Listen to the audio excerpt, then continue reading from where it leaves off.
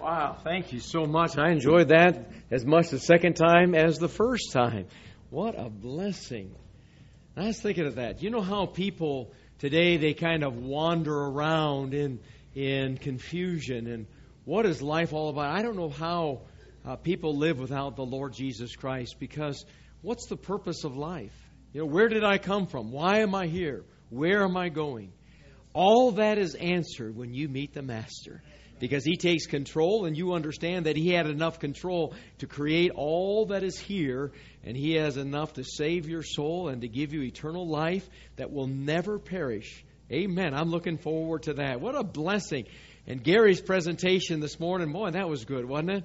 Just brings us up to speed, and I'm praying that this fly will die someday. And other than that, you know, every service we have something that happens around here, it seems like. But you pray for that fly, too, that either it gets saved or that it will spend eternity some other place than in Westside Baptist Church.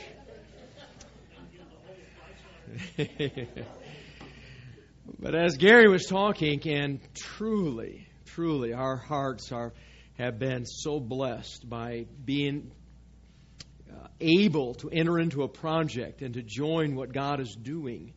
And then those that have been involved. And I think of even baking cookies for the people that are out there. You know, they love us showing up with cookies every now and then. And the volunteer Christian builders are such a blessing. I was looking forward to them coming back the very first day that I met them.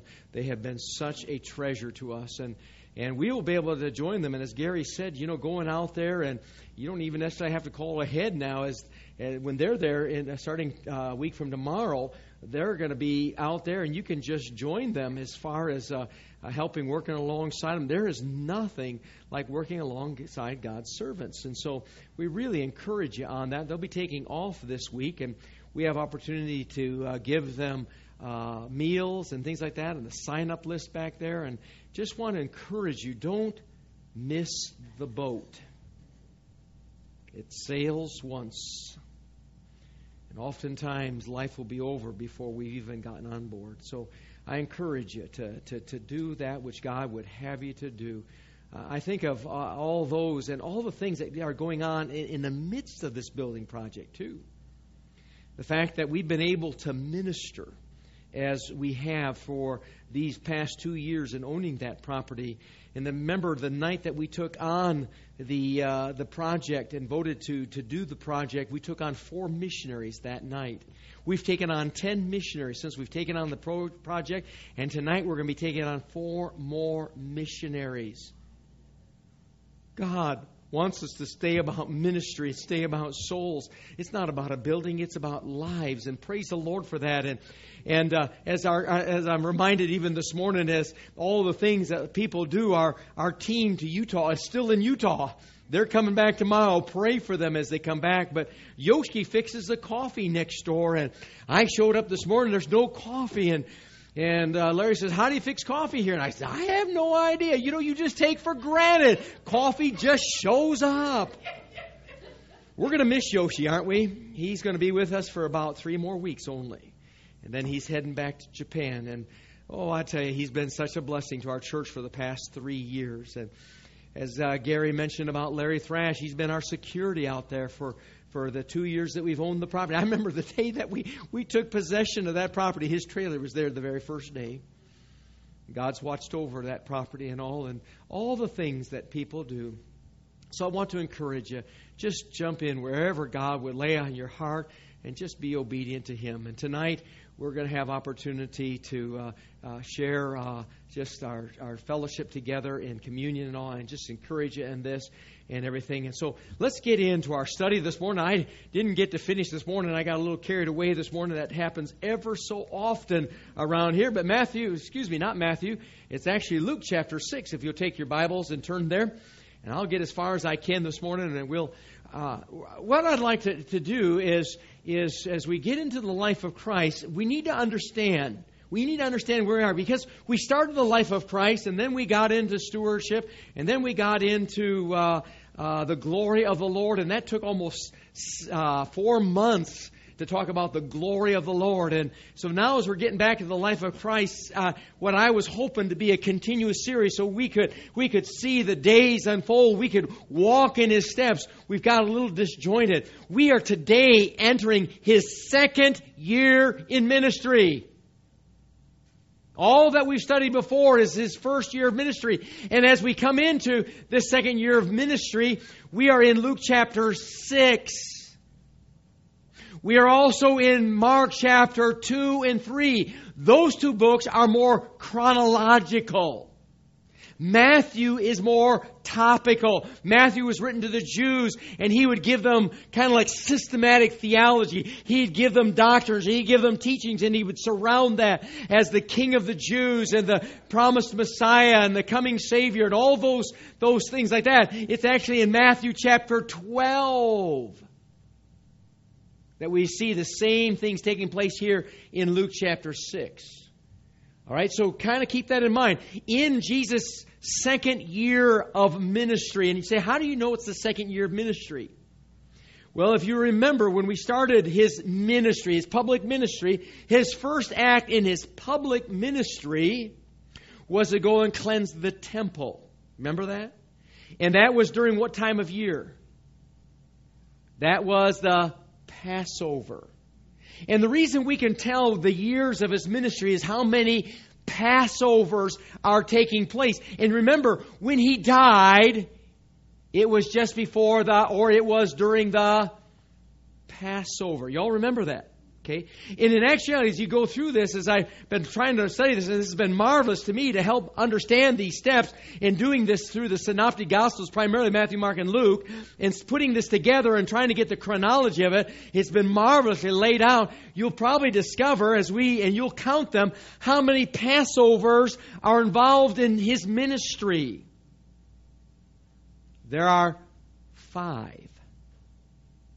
That would mean that He would minister for right at 4 years. Isn't that something? I mean, we've all thought 3.5 years and everything, but we're going to go through them. This is the second. You say, how do you know this is the second one? Well, look at Luke chapter 6 and verse 1. It came to pass on the second the second Sabbath, after the what? First. You say, well, Luke, he's a doctor. He's writing to the Gentiles. He is actually the only Gentile writer in the entire Bible.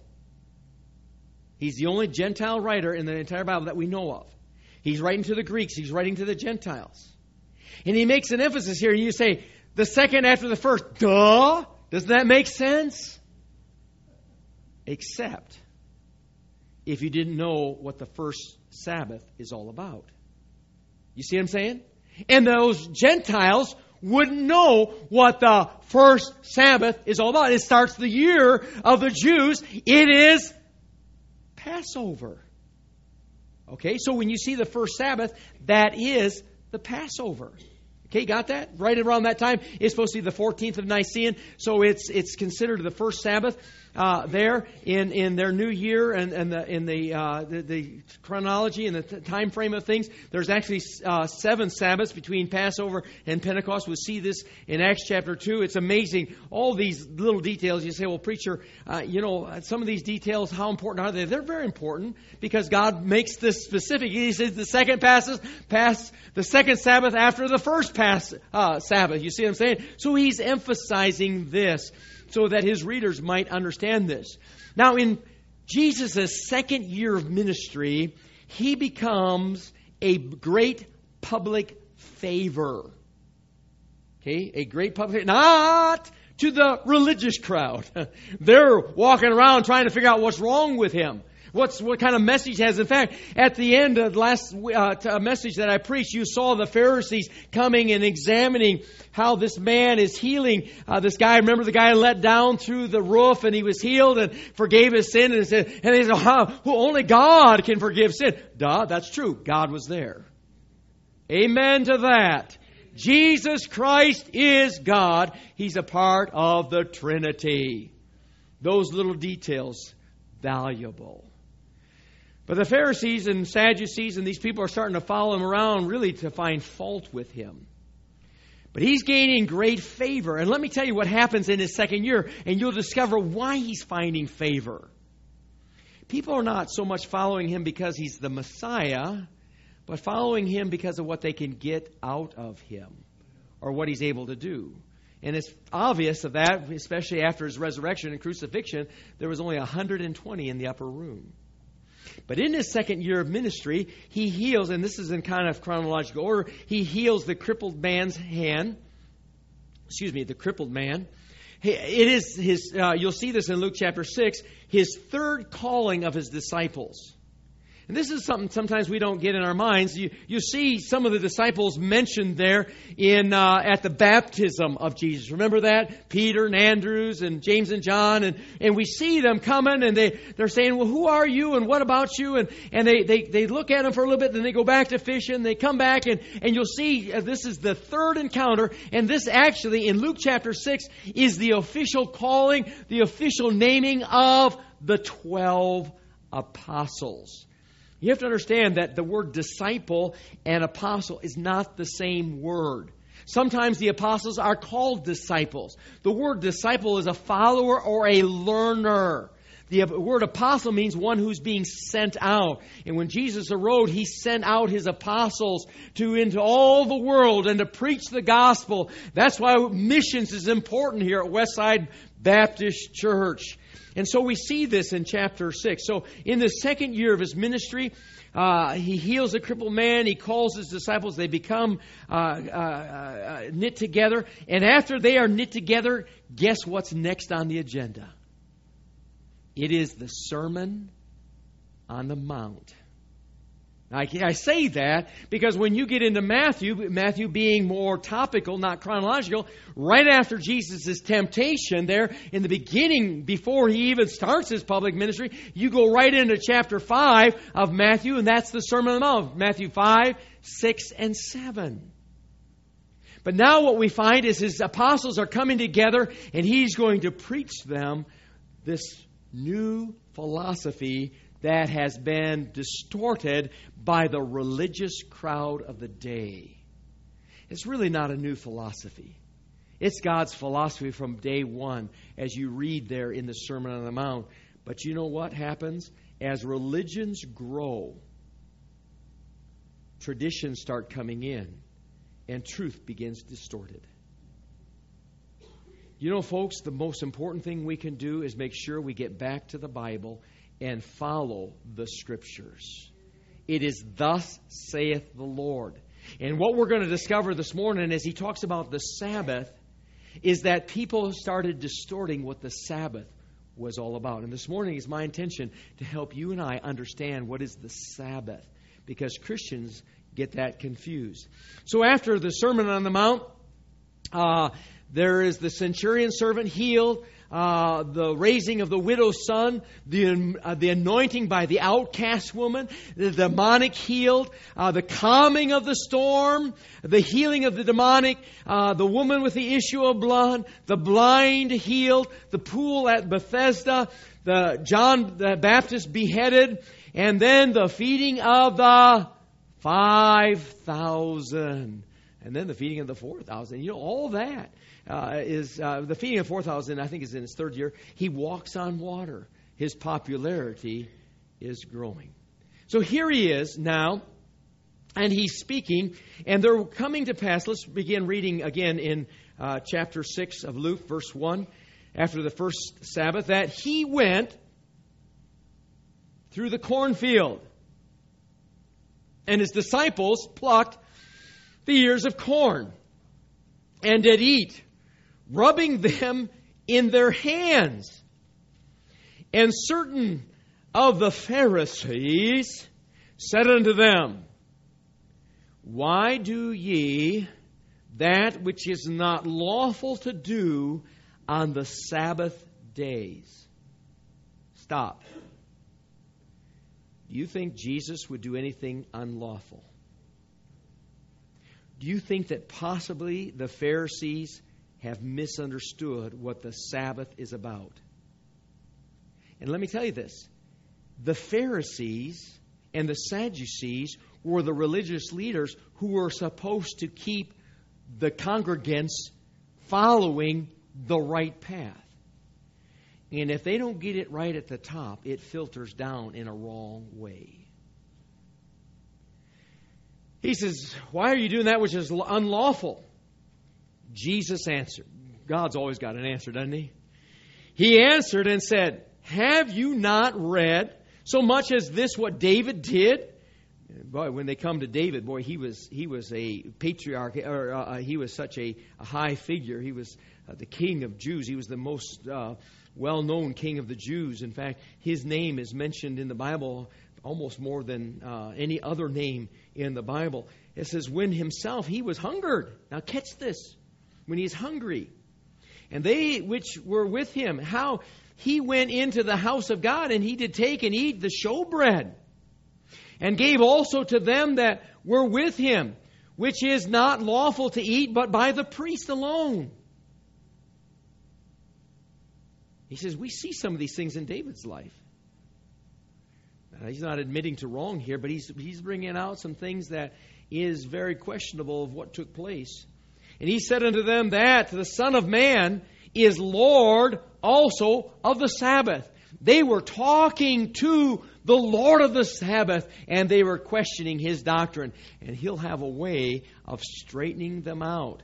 The trouble is, they don't get it. Sometimes we don't get it. But let's look at this. I'm going to bring two parts primarily this morning. The intent of the Sabbath, so we can understand it, the interpretation of the Sabbath, and then the instruction of the Sabbath. So let's look at that in the short time that we have left. First of all, if you were to go to Mark chapter 2, verse 27, it's only recorded here, which is interesting. And again, the synoptic gospels, Matthew, Mark, and Luke, they were written, and of course John too, but this is not a synoptic gospel, but they were written to particular people. Mark was written to the Romans, presenting Jesus as a servant. And he's the only one that brings this out. But the idea in this passage, in this context, the same story taking place there in Mark chapter 2, he said unto them, the Pharisees, he says the Sabbath was made for man, and not man for the Sabbath. Catch it? Catch it? In other words, as it goes back to creation, God worked 6 days, created this world, and on the seventh day, He rested. And God wants us to have a day of rest. Amen? And amen. It is good to take a day of rest. And it wasn't that man was made for the Sabbath, but the Sabbath was given to man, because the word Sabbath means rest. All right, some people think it means Saturday. It doesn't mean Saturday. It means rest. That's what the Hebrew word means. And so he's telling these Pharisees that, listen, you've got a wrong interpretation. And today, there are people today that have a wrong interpretation of the Sabbath. It is a part of the Ten Commandments. It's the fourth commandment in Exodus chapter 20. It's reiterated in Deuteronomy chapter 5. If you will study in the Old Testament between Exodus chapter 20 and Numbers chapter 13, that is what we would call the Constitution or the bylaws of Israel. It contains civil, moral, and ceremonial law. And I want to say this, that was given to Israel, right or wrong? Now we know that God is a moral God, and morality is morality. Amen to that? He reiterates the morality. But in this law that was given to Israel, here, look what it says in Exodus 31. As he's defining this law, and that was given 10 commandments, now it is broken down into the ways to follow the law, the consequences or the rewards of following the law. He says, "Speak thou unto the children of Israel, saying, Verily my Sabbath ye shall keep." Who's he speaking to? Israel. Now, I want to say this. This is brought out several times in this passage. We don't want to get this wrong. There are things that apply to Israel that does not apply to you or to America or to the Christian church. America is not modern day Israel, even though oftentimes it acts like it, because America is filled with sinful people. And the church is not modern day Israel either. Israel was Israel. The church is the church. All right? So notice here, he's saying to Israel, keep the Sabbath, for it, notice this, is a sign between me and who? Israel, throughout your generations, that ye may know that I am the Lord that doth sanctify you. Verse 14, ye shall keep the Sabbath therefore, for it is holy unto you. Every one that defileth it shall surely what? Be put to death. Jerry, did you work yesterday? Let's kill him. I mean, they took this seriously. There were Sabbath breakers. You see them taking them out and stoning them. I mean, this is serious. Because God wanted them to understand creation.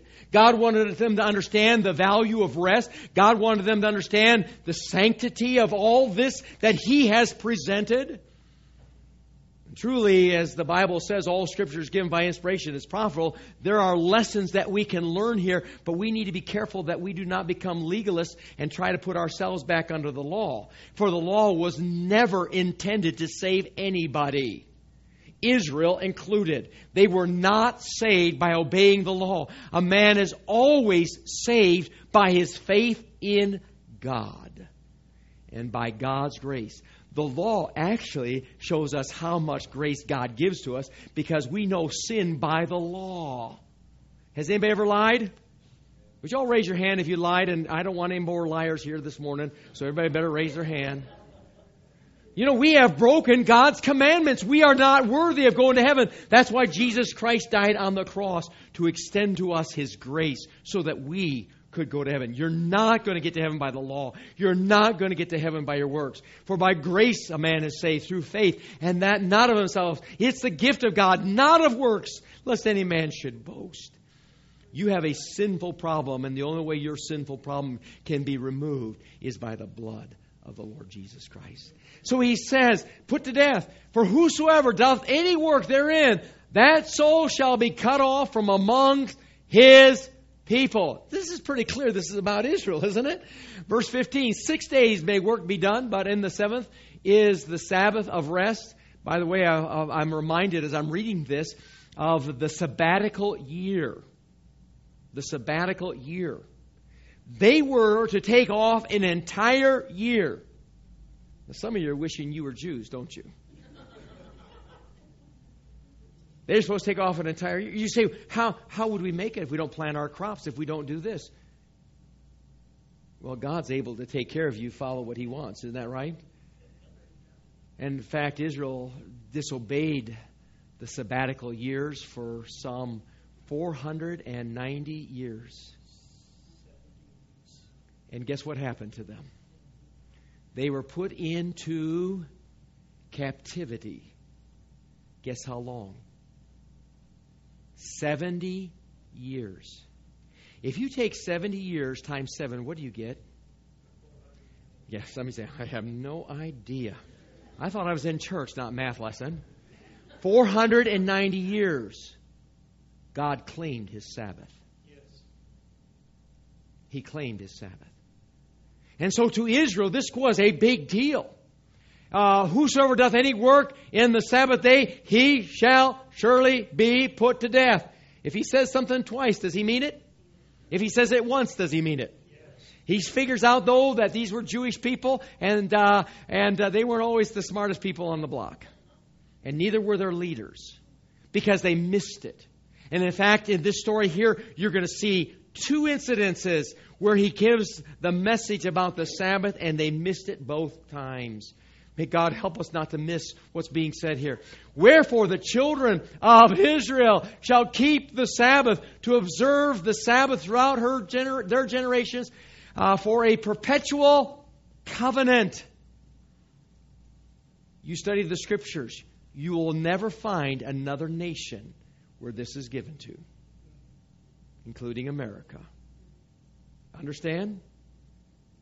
This is God's law for His people.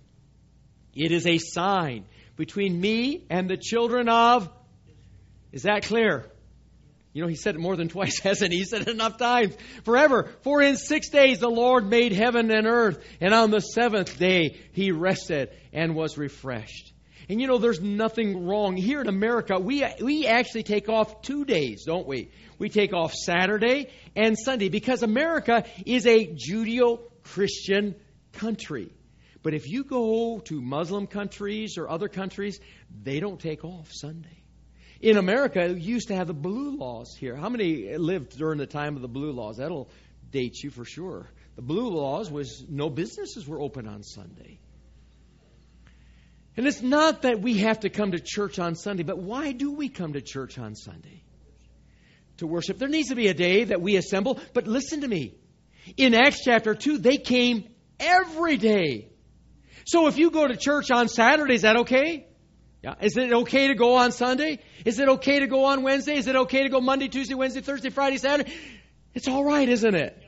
Every day at God's sight. But the reason we have, and the early Christian church started meeting on Sunday, is because that is the resurrection day. Y'all get that? He arose on the first day of the week. And so when we come today, we actually show the resurrection day. And I say this because the Sabbath of the Old Testament was about creation.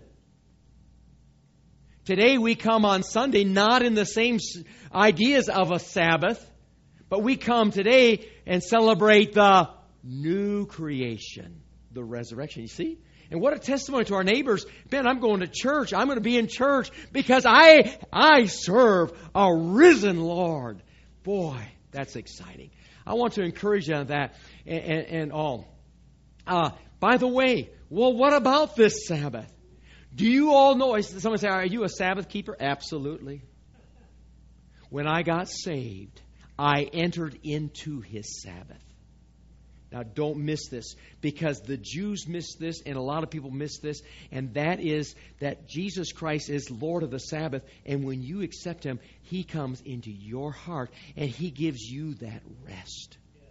Rest from your labors. Listen to what it says here now. And this is and Hebrews was written to the idea to help the Jewish Christians understand that Jesus has a better way, has a fulfilled way, and He came to fulfill the law. And in Him is all righteousness. And when you accept Christ as your Savior, you gain all that righteousness inside of you.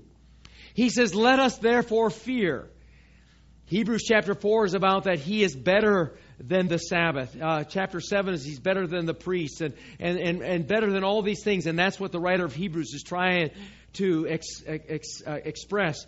He says, lest a promise being left us of entering into His rest. And again, he's writing to Jewish Christians. He says, you need to be careful because, you know, in that early church, they went to church on Saturday and on Sunday because they were a part of that Old Testament system, and it became difficult for them just to come on Sunday. But we do see that transitioning there in the first century. And these Jews were thinking, man, well, what about, are we in violation of the law? So that's why he says, let us therefore fear, lest a promise being left us of entering into His rest, any of you should seem to come short of it. You don't understand about entering into this rest, Jews, Jewish Christians. For unto us was the gospel preached. What's the gospel? Good news. Jesus died on the cross, He was buried, and He arose again. For unto us the gospel is preached, as well as unto them. Even in the Old Testament, the gospel is present. It's interesting in our study in Genesis how that Brother Turner brought up and showed us how the gospel was presented in the Old Testament. It's amazing truth as they had their faith in the coming Messiah and what He was going to do. He says, but the word preach did not profit them, not being mixed with faith in them that heard it. And what happened is that they began to become legalists, and they began to think, well, you know what? If I get involved in the law, then everything's going to be right between me and God. And they didn't have faith. It was more of a ritual and going through the motions. I'm telling you what, I had enough of that growing up, just going through the motions. It is not about a religion. It is about a relationship with Jesus Christ. And the Jews began to think, well, we're of Abraham. We're of this religion here. And we're of this foundation here. And all through the Bible, it's not about you being born a Jew, being raised a Jew, or anything else, or whatever privilege you might think you have. It is about Jesus Christ. Either coming Messiah or has come Messiah or coming again Messiah. Amen? But the word preached did not profit them, not being mixed with faith in them that heard it. For we which have what? Believed. Who's he talking to? We who have believed. How many of you believed? And primarily to them, we that believe were the Jewish Christians. Do enter into what? Rest. Sabbath. As he said.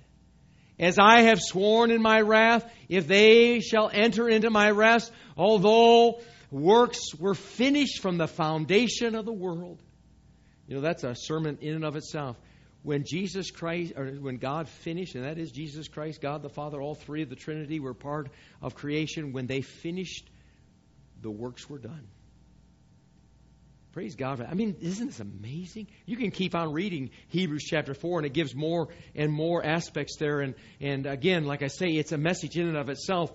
But let's move on as we've talked about these different things. We understand that the seventh day is Saturday. The first day is Sunday. The transition there in 1 Corinthians chapter 16, now again, this is moving on in time. Paul's writing to the Corinthians, and you're going to find that they're meeting more and more on Sunday and not as much on the Sabbath. And these Jews and these Gentiles are making the transition here, primarily to the Gentiles, making it easier than the Jews because of the steep of their tradition. He says, now concerning the collection for the saints, as I have given order to the churches of Galatia, even so do ye. Upon the what? First day of the week. Let every one of you lay by him in store as God hath prospered him, that there be no gathering when I come. Guess what? They took up the offering on the first day of the week when you're assembled together to take up that offering. Get it? So this is the intent of the Sabbath. The Sabbath was never intended to save, and the Sabbath is intended for Israel. Yet the application for us today, as all things in the Bible point to Jesus Christ, point to God. And you see God and you see Jesus Christ in all these things. And you see how God fulfilled the Sabbath in Jesus Christ very clearly there in Hebrews chapter. Now, the problem. Can religions have problems? They sure can. And what God has intended and instituted, can it get distorted? Can we as Baptists distort things? Any one of us can distort things. And what we find is that what God had intended to help them to understand this covenant, this relationship, this holiness, this sacredness of the Sabbath and all that was involved with it, they distorted it. And in fact, they came up with 39 regulations or traditions about the Sabbath that aren't even scriptural. And you'll discover that in this passage where they missed what the disciples were doing and they found fault with what the disciples are doing rather than understanding what the Bible says. And most times we get ourselves in trouble as we base our opinions on what other people say rather than going to the source and discovering the truth for ourselves, and that would be the Word of God.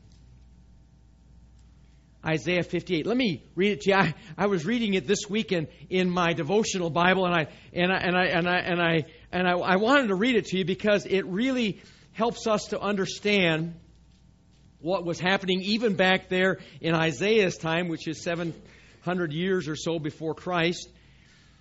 And in my devotional Bible, verses 1 through 7, and I love this as is the command to the preacher. Shout. I like that, don't you? Shout with a voice of a trumpet blast. Shout aloud. Don't be timid. Can I just say this? This is for all of us today. We don't need to be timid by telling the truth. If it's God's Word, then we can be bold about proclaiming God's Word. He says, tell my people Israel of their sins. Yet they act so piously.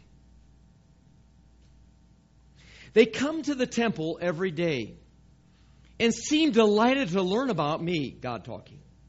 They act like a righteous nation that would never abandon the law of its God.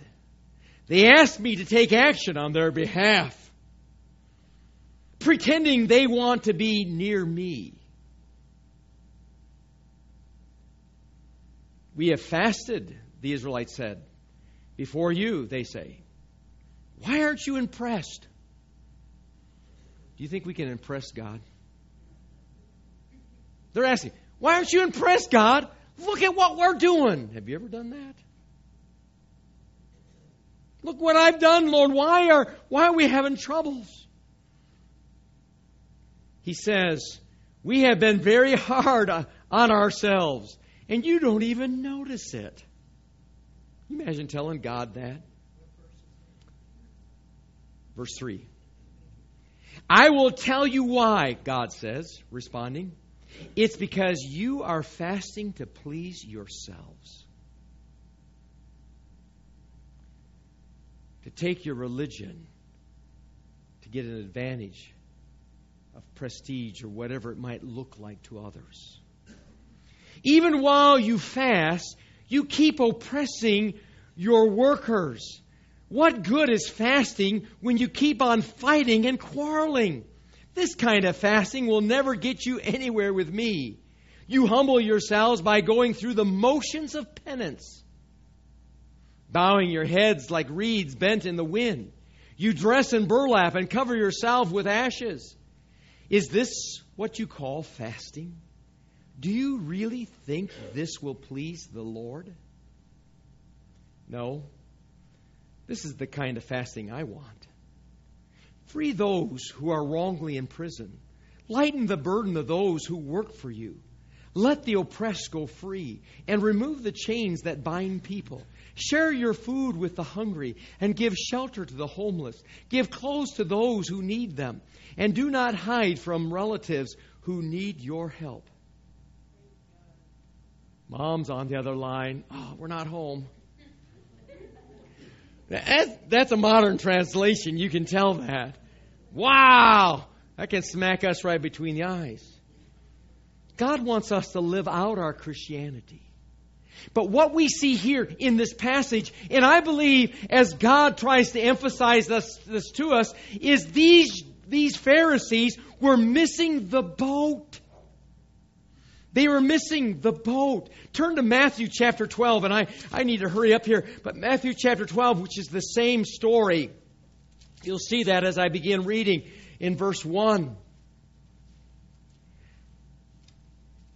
The Pharisees did not concern themselves that people were hungry. They were more concerned about dotting their I's and crossing their T's and how things appear. He says, at that time, Jesus went on the Sabbath day through that cornfield. Remember that? His disciples were and hungered and began to pluck the ears of corn and to eat. But when the Pharisees saw, they said unto him, Behold, thy disciples do that which is not lawful to be done on the Sabbath day. But he said unto them, Have you not read about David when he was hungry and he took of that showbread? It was not lawful for him, but took of it. And then he says in verse 5, Or have you not read? And by the way, Matthew's the only one that brings out all of these ideas here because he's again speaking to the Jews. He brings out about the priest, how that they defiled the temple on the Sabbath. In verse 6, But I say unto you that in this place is one greater than the temple. That wouldn't mean much to the Gentiles, but to the Jews it does.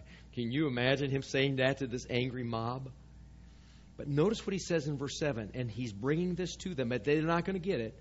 He says in verse 7, But if ye had known what this meaneth, I will have mercy and not sacrifice, ye would not have condemned the guiltless. For the Son of Man is Lord even of the Sabbath day. You see what he's bringing out? He's bringing out the law. And by the way, is the law that we're under. There are two laws that we're under today. What are those two laws? Which hangs all the laws. Love God, love others. And they had missed it. They got into their traditionalism. They got into their piety. And they had missed it.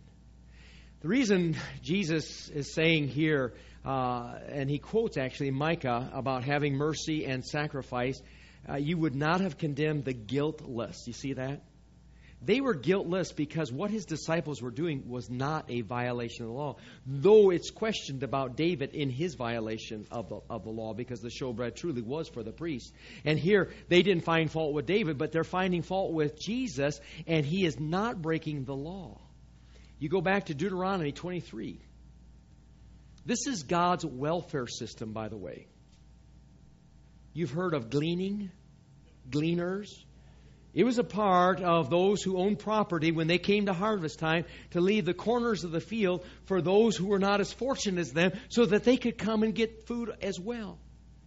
And eating it on Sunday or Saturday or whatever day it was, guess what you do? You eat every day. Do you think the Jews fasted on the Sabbath day? They did not. They ate just as well. And here is a provision here about eating and gleaning. When thou comest into thy neighbor's vineyard. And this is, by the way, some good principles here too. This is a part of the second of Deuteronomy here. As Moses has given final instructions before he dies and they come into the promised land. He says, when you come into your neighbor's vineyard, then thou mayest eat grapes, thy fill at thine own what? Pleasure. So if you're in this field and there's grapes there, you can eat in the neighbor's field. Now, I don't encourage you to go home and walk into your neighbor's yard and take their corn or their grapes, all right? I mean, my kids did that a couple times, but that's not what he's saying there. But this is a part of the gleaning process. He says, but thou shalt not put any in thy vessel. You know what he's saying there? He says, you go, you get satisfied, but you need to leave there for others. Don't take advantage of a system just because you could. And he said, don't steal, because if you take it and put it in your vessels, you're actually now entering into stealing. He says, don't carry it off. It was the idea that you can get anything within arm's reach and feed yourself, but don't carry it off. Isn't that marvelous how detailed this is? Again, to the Jews, but a common principle that we can use even today, how important it is for us to understand some of these principles. He says in verse 25, when thou comest into the standing corn of thy neighbor, then thou mayest pluck the ears with thine hand, but thou shalt not move a sickle unto thy neighbor's standing corn. Well, let's chop down half of his field and take it home with us. That's not what God's saying. But if you need to be fed, be fed. And the Israelites had gotten away from even taking care of the poor. And it seems like even today, it's sad that our country has changed its systems of welfare and taking care of, the poor were to be taken care of by God's people and good people that have that opportunity to share. Give and it shall be given to you. Take care of the widows and things like that. But all these things have been taken over by our government. And some of them managed well, and some of them not. But even though the government has taken over some of these things, let us not forget what God is trying to teach us in His Word, and that is to take care of people. You be Spirit-led as God would enable you to help other people. I didn't say enable other people. I said help other people. And there is a big, big difference. Well, do you think they got it? Guess what happens back there in Luke chapter 6? It happens again. And the Pharisees missed it. And you'll have to come back next week for round 2. And it's interesting. After round 2, Brother Phil, after he gets his 12 together, guess what he does? He gives them the Sermon on the Mount. Do you see the setting, Cheryl? How corrupt the system had become. And now he gathers these people, and he's got a following around him, and he's going to teach them the ways of God. Father, I pray that you'll help us to sort out. And some of this is difficult, and some of it's complicated, and I'm sure to all of us we've gotten things right and wrong at times. But Father, may we never get wrong the way of eternal life, the way of salvation.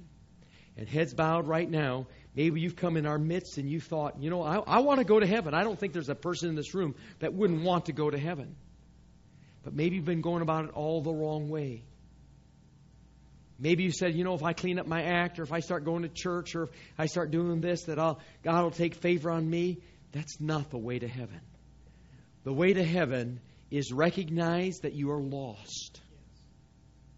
You're on a destination that will end in hell because of the penalty of sin. The Bible says the wages of sin is damnation, death. But the gift of God is eternal life through the Lord Jesus Christ. It's not through any other way.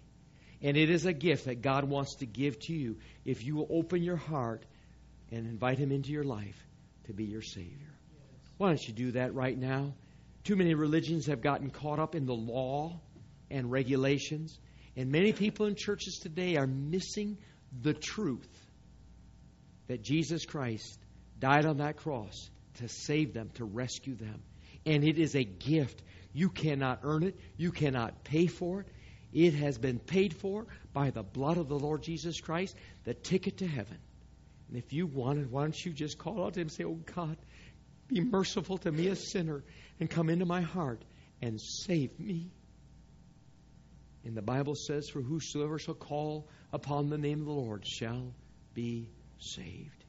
You call, invite Him into your heart, not into your head, into your heart. And God opens up your understanding of that, and you see that as a need in your life, then do it, my friend, today. Because the Bible says today is the day of salvation. Do it while the Spirit is speaking to your heart. And right now, I invite you to invite Christ in your heart. And then in this invitation time, if you've not invited Christ, come up, visit with us afterwards. But I pray that all of us today would understand that we live a life not to gain entrance into heaven, but we want to live a life to show that we have already gotten that gift of eternal life. And we want this world to see Christ in our lives. So, Lord, as you speak to our hearts, and sometimes we've lost sight of some of the more weightier aspects, as Jesus said, of the law. And sometimes we've gotten caught up and been out of shape, and sometimes we've missed some things. And Lord, we're not preaching legalism or license. But Lord, we need to be Spirit-led, and we need to be your people that understand your word and the concepts and philosophies of our journey. If these folks, and each one, has accepted Christ as their Savior, they've got their destination. Now let's make this journey a bright light to this world that needs to see Christ. And we'll thank you for it in Jesus' name. Amen.